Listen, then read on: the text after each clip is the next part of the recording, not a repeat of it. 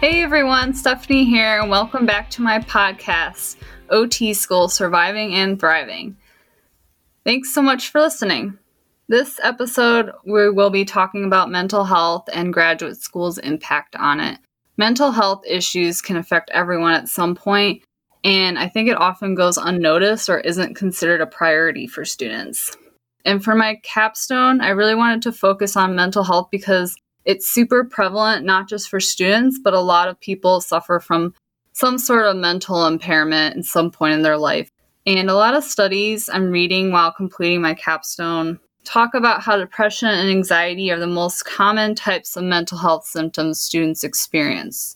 So here are some statistics I found in my literature review that I thought were pretty alarming. About 50% of studies report significant levels of anxiety and depression in college students. One study reported that doctoral students have a higher rate of one clinical mental health diagnoses compared with the total U.S. population and other people of the same age. So considering this, it's clear to see that these issues apply to many students, and it's important to openly talk about them to advocate for others who may be experiencing similar things. So I have Rochelle here as my guest today, who's in my cohort. How's it going, Rochelle? Hi, how are you? Thanks for being here. Yeah, of course. So I'll go ahead and let you introduce yourself. Okay, well, I'm Rochelle. Like Stephanie said, I'm one of her classmates in her cohort, and we're both graduating this August. And yeah, that's pretty much it. So, Rochelle, my first question for you is, what was the state of your mental health at the start of OT school? At the start of OT school, my anxiety was really bad. Honestly, I was crying at least 2 to 3 times a week about something. And ever since high school, because that's when I was diagnosed with anxiety and depression, if I was ever put into a stressful situation where I felt like I couldn't handle it, I'd start having really bad panic attacks. And how has OT school impacted your mental health? It's honestly been a roller coaster because for a while I felt really good. I was like, okay, I haven't had anxiety attacks lately. Maybe I don't need to rely on my medication. So I completely stopped taking them. And that was just a really bad idea. I don't recommend it because I started going through medication withdrawals also. And then when I would have an anxiety attack again, I was like, oh, let me go ahead and get my medication real quick. But because I didn't properly introduce the medication into my system slowly in a healthy way, I'd start like getting drowsy on the road. It would kind of make the situation even more stressful. So I recommend staying on medications if you have them or seeking any kind of assistance or help from someone who can help you. And that sounds really scary, especially when you were saying that you were getting drowsy on the road, and I'm sure affected your ability to concentrate in class. Yeah, honestly. So in our first year, it was our second semester, that spring semester, and my psychiatrist was trying to give me different medications to see what would work. There was one time in our psych class where since it was a nighttime class too, that didn't help. But I would take the medication and it was too strong, and I'd have to sit in the corner, tell Dr. Laster, like, hey, I can't concentrate. And like, because Dr. Laster focused on psychology and worked with a lot of people with generalized anxiety disorder, he was like, it's fine, just get notes from someone. But I'd literally be passed out for the whole 3 hour class in the back of the classroom. Oh, wow.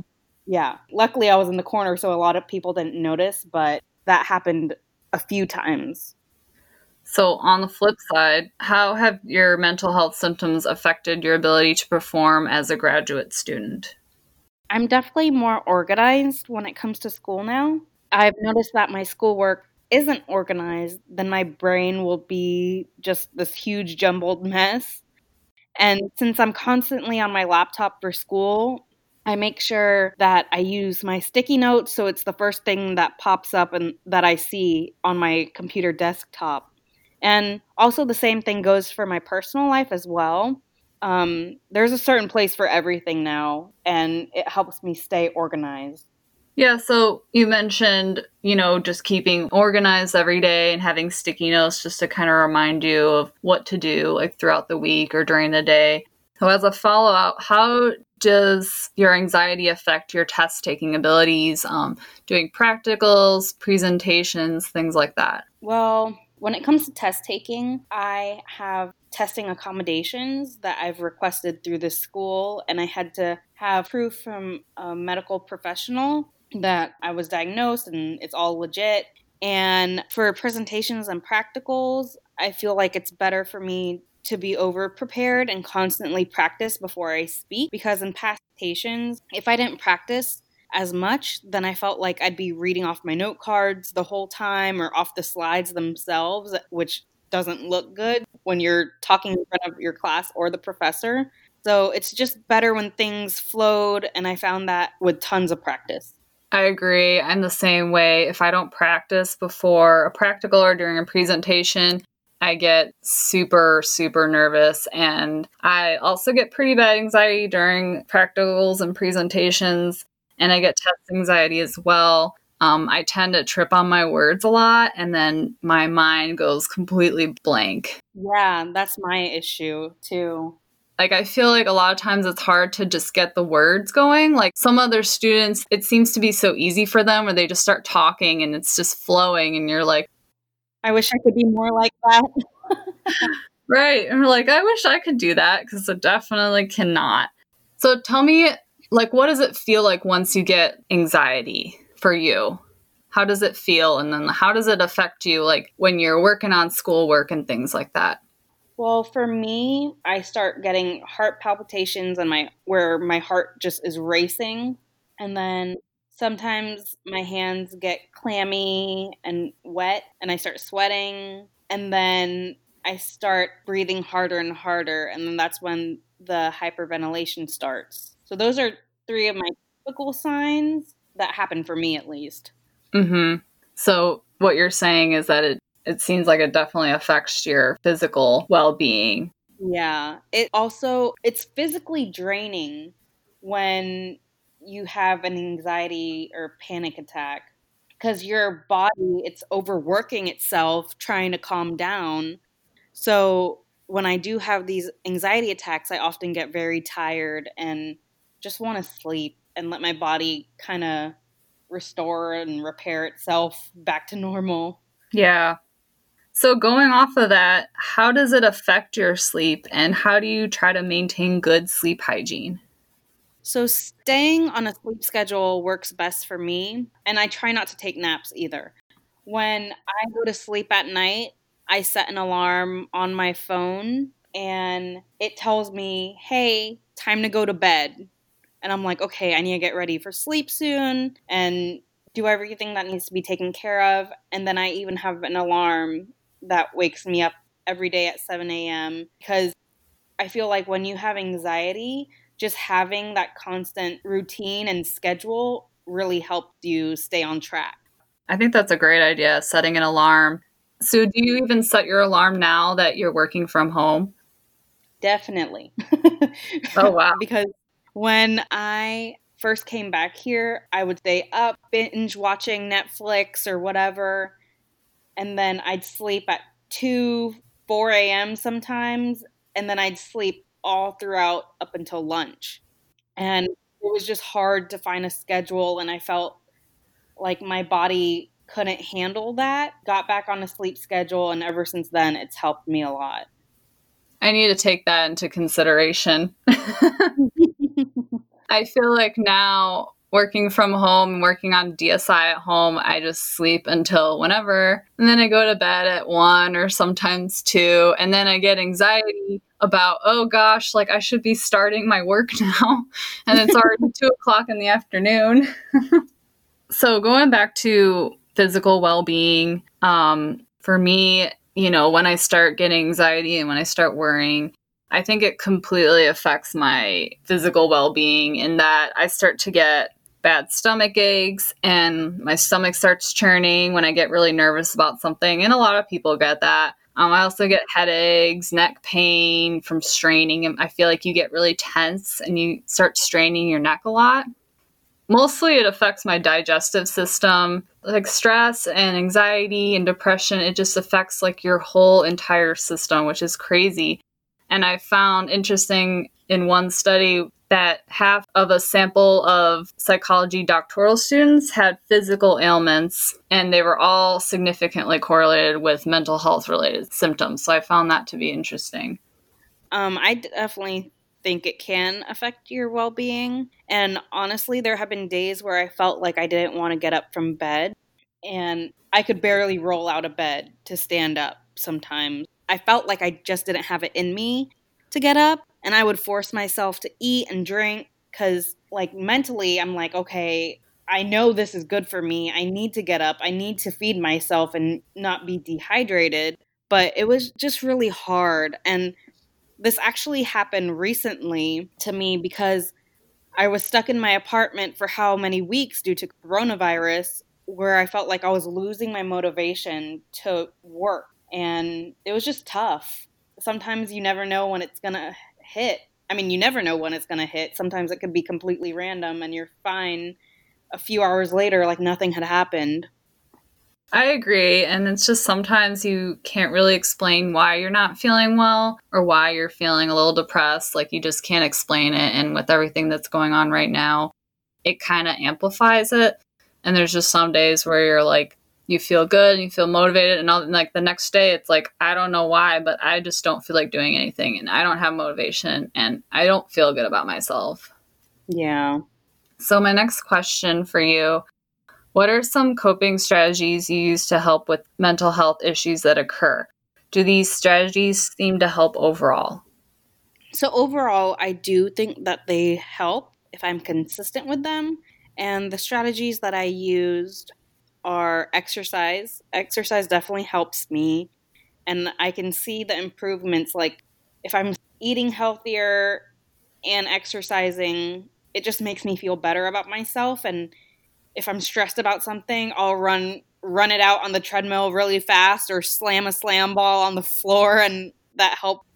And also just having kind of like a relaxing environment. Like while I'm working on my DSI, I constantly have candles lit around the house or around the apartment.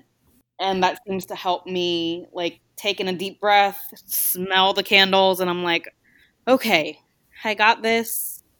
Few more hours on working on this for today and I'm good. And my favorite one that my psychiatrist actually recommended was progressive muscle relaxation. And like I said, it's my favorite thing to do. I just type in YouTube progressive muscle relaxation, and there's a certain video that I follow. I find it the most relaxing, and it doesn't take that long to do either.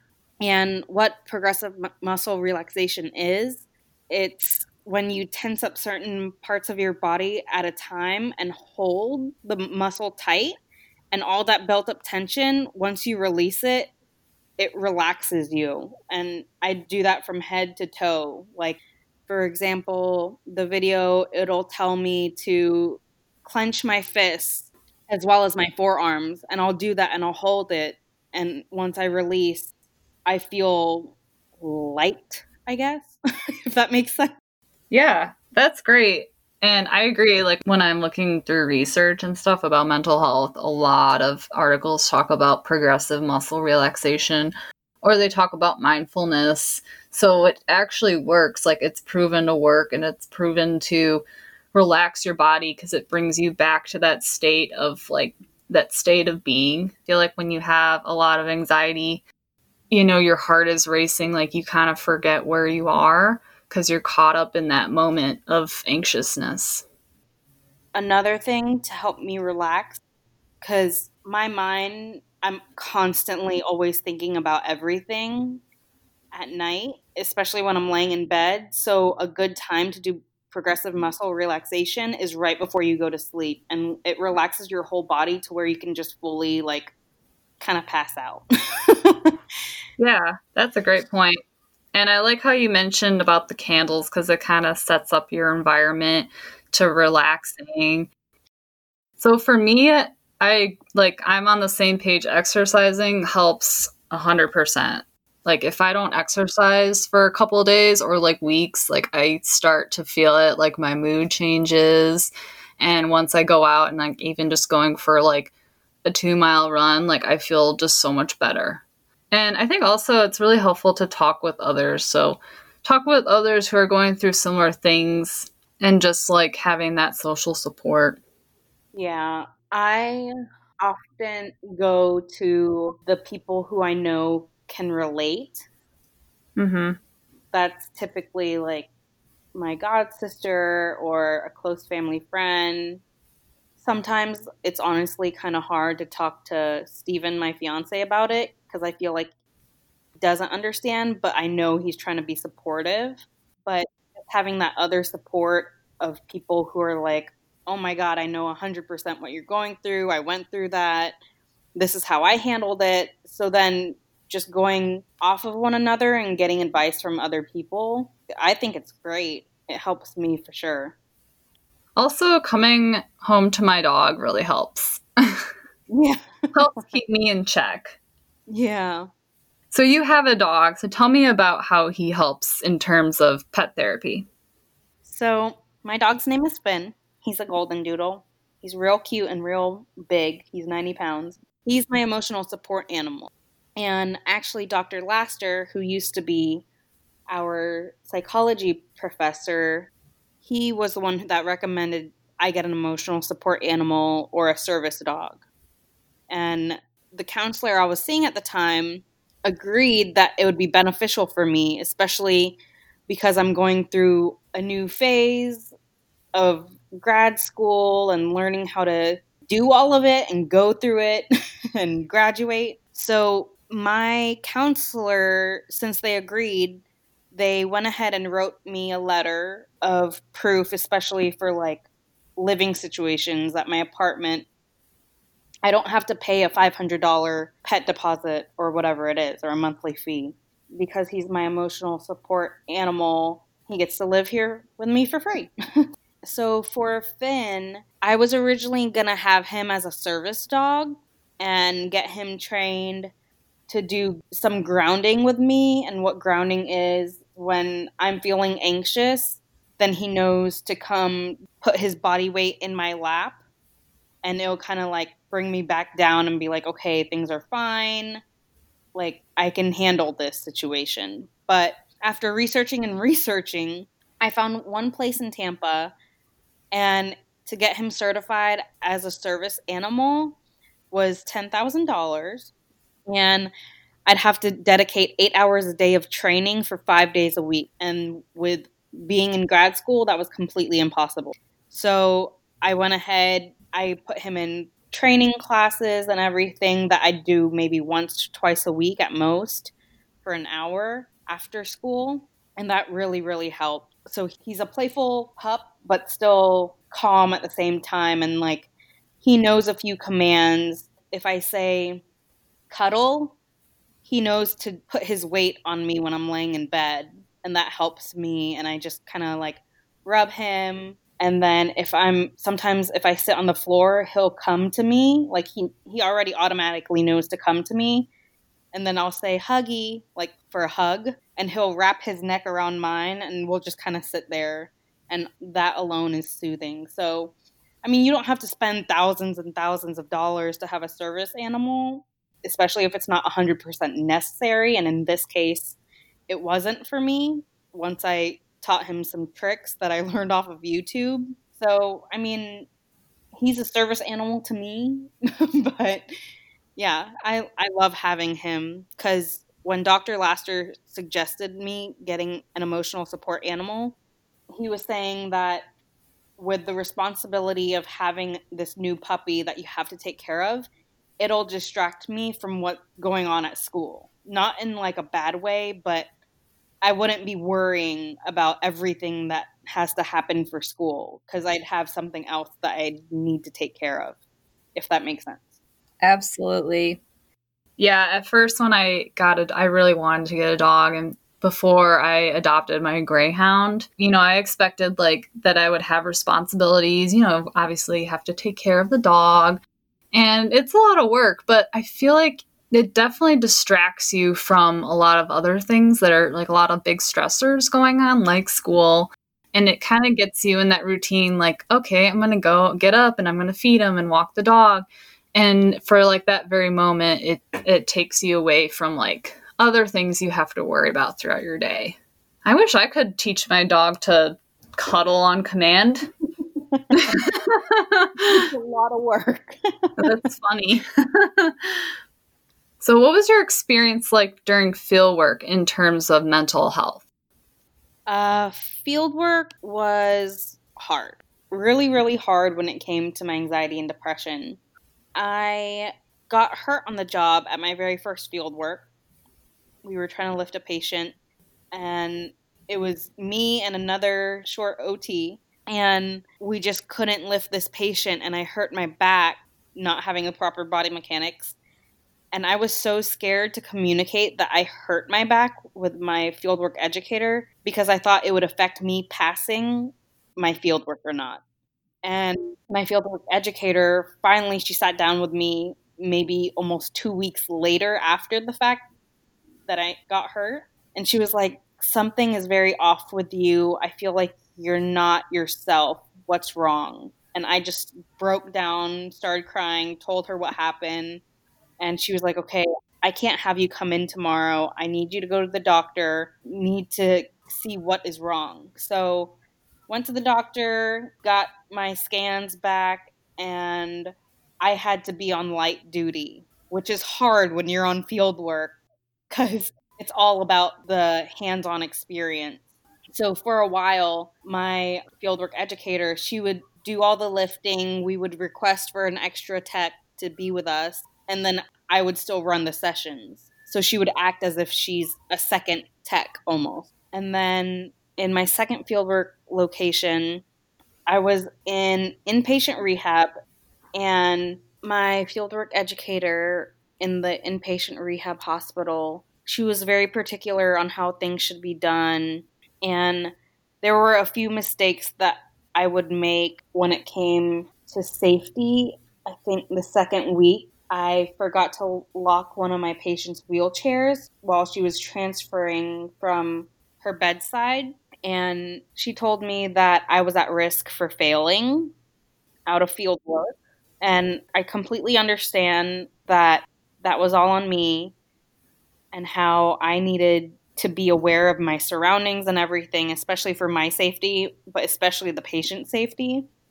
But just hearing her say those words on my second week that I could potentially fail, it really messed with my mind. And she was very particular on how she wanted things to be done. And I felt like I wasn't really learning a lot from her. There was just a whole thing of stuff that happened with her. So our fieldwork coordinator thought it would be best if I went somewhere else to get a different experience, which ended up being amazing. I worked at a pediatric clinic, and I felt like I learned a lot from there. But fieldwork is hard. You're trying to do your best and still learn on-the-job training and still trying to please your fieldwork educator at the same time. It's just a stressful situation. Yeah, in my experience, I had very low self-esteem and self-confidence. You know, like you kind of mentioned, you're unsure of your abilities and what you're doing, and you don't want to mess up and you want to do the best that you can. And I felt like I should have known more from the get-go, which is almost like what my second fieldwork educator kind of made it seem like, that I just didn't know enough. And it really affected me. And I often went home and I cried. Yet I still tried my best to go in there every day with a smile. And I just basically tried to fake it, even though it was just so hard to do that. Yeah. I tried so hard for a month, and then finally I just broke down, and I was like, at that point I felt like I would not pass and I wouldn't graduate because I didn't pass that field work. So I was like, please, Dr. Costelli, get me out of here. Like, this is not a good and healthy environment for me. And actually, on that second field work, I started seeing a new psychiatrist because I needed a doctor's note an updated doctor's note for my testing accommodations for school. And he reevaluated me. He said I had generalized anxiety disorder and depression. But then he started getting into deeper questions about my childhood. And he told me that I had ADHD that went undiagnosed. And that to me was a shock, but also I started crying because I was kind of thankful to hear that, because I always felt like it can't just be anxiety and depression. There's something else wrong with me. Like, I was having certain symptoms and getting angry a lot. And I don't know, I just felt like I was going crazy in my mind because I couldn't figure out what else I was going through mentally. So, because of that, I at least now have the diagnosis, but I haven't gotten treated for it because I'm in grad school. He suggested if you're feeling like you're going to still do well in school without extra medications, then I feel like it's best that you don't get on new medications now, because I didn't want to keep going through what I went through that first year of almost being a guinea pig and testing out what medications work best for me and what didn't work. And I definitely didn't want that in field work. But at least it seems like what the new psychiatrist told you, it kind of gave you some closure a little bit. Yeah, definitely some closure. So my last question for you, what keeps you motivated despite some bad days that may occur? I think what keeps me motivated is just thinking about how far I've come, even though I have anxiety, depression, and ADHD. I've overcome a lot and accomplished a lot from high school to now when I was first diagnosed. And even though you have a mental illness, I'm sure you've heard this quite a few times, but it honestly doesn't define who you are and what you can or cannot do. So I think that's just my motivation going forward in life. Yeah, and I think you brought up a really great point that it doesn't define who you are, and I think it shows a lot of people out there that may doubt themselves in their abilities, like to do well in school or in their new job or whatever it is, and I think it shows them, you can accomplish so many things and you can overcome. It just takes a while for you to understand, what works for you and what doesn't, in terms of like coping through whatever you're going through. Also, just getting the proper help. If you think something could be wrong, just follow your gut and maybe go see a psychiatrist or something, because there are all these resources that are available to us, and a lot of people don't even know about them, or they're scared because of the stigma behind mental illness. I mean, I was terrified. I remember when I was in high school and my doctor, she wasn't able to diagnose me, but she was like, I want to send you to a psychiatrist because I think that you could have some kind of anxiety disorder. And I started crying. I was like, oh my gosh, I have a mental illness. People are going to think I'm a freak. They're going to know something's wrong with me. Like, in high school, that's already going through your brain. So how much more will that affect you going further in life, Yeah, I think it's really important, like you said, just don't be afraid to ask for help. And there are a lot of people that see, mental health help like through a psychologist or a psychiatrist, like so many people. And it's crazy that it's not really the norm, because I think it benefits a lot of people. And as you know, in my DSI, I'm dealing with a lot of foster children and foster families in general, and they have gone through a lot of trauma and mental illness. So I'm trying to find ways and listen to myself of what I've done in the past to make sure that I can help advocate and spread awareness for mental health as well. Because if people don't talk about it, nothing will be solved, Exactly. Yeah, advocating for yourself and for mental health in general to get the word out so that it makes other people feel like they're not alone. And it also just brings awareness to the issues that are going on that often go unrecognized. I agree. Thanks again, Rochelle, for joining me. Thank you so much and providing some really great insight. Your experience can help a lot of people out there. I hope so. I'll share my story a million times if it could spread awareness. Thank you so much, and I'll see you next time. Thank you, Steph. Bye. Bye.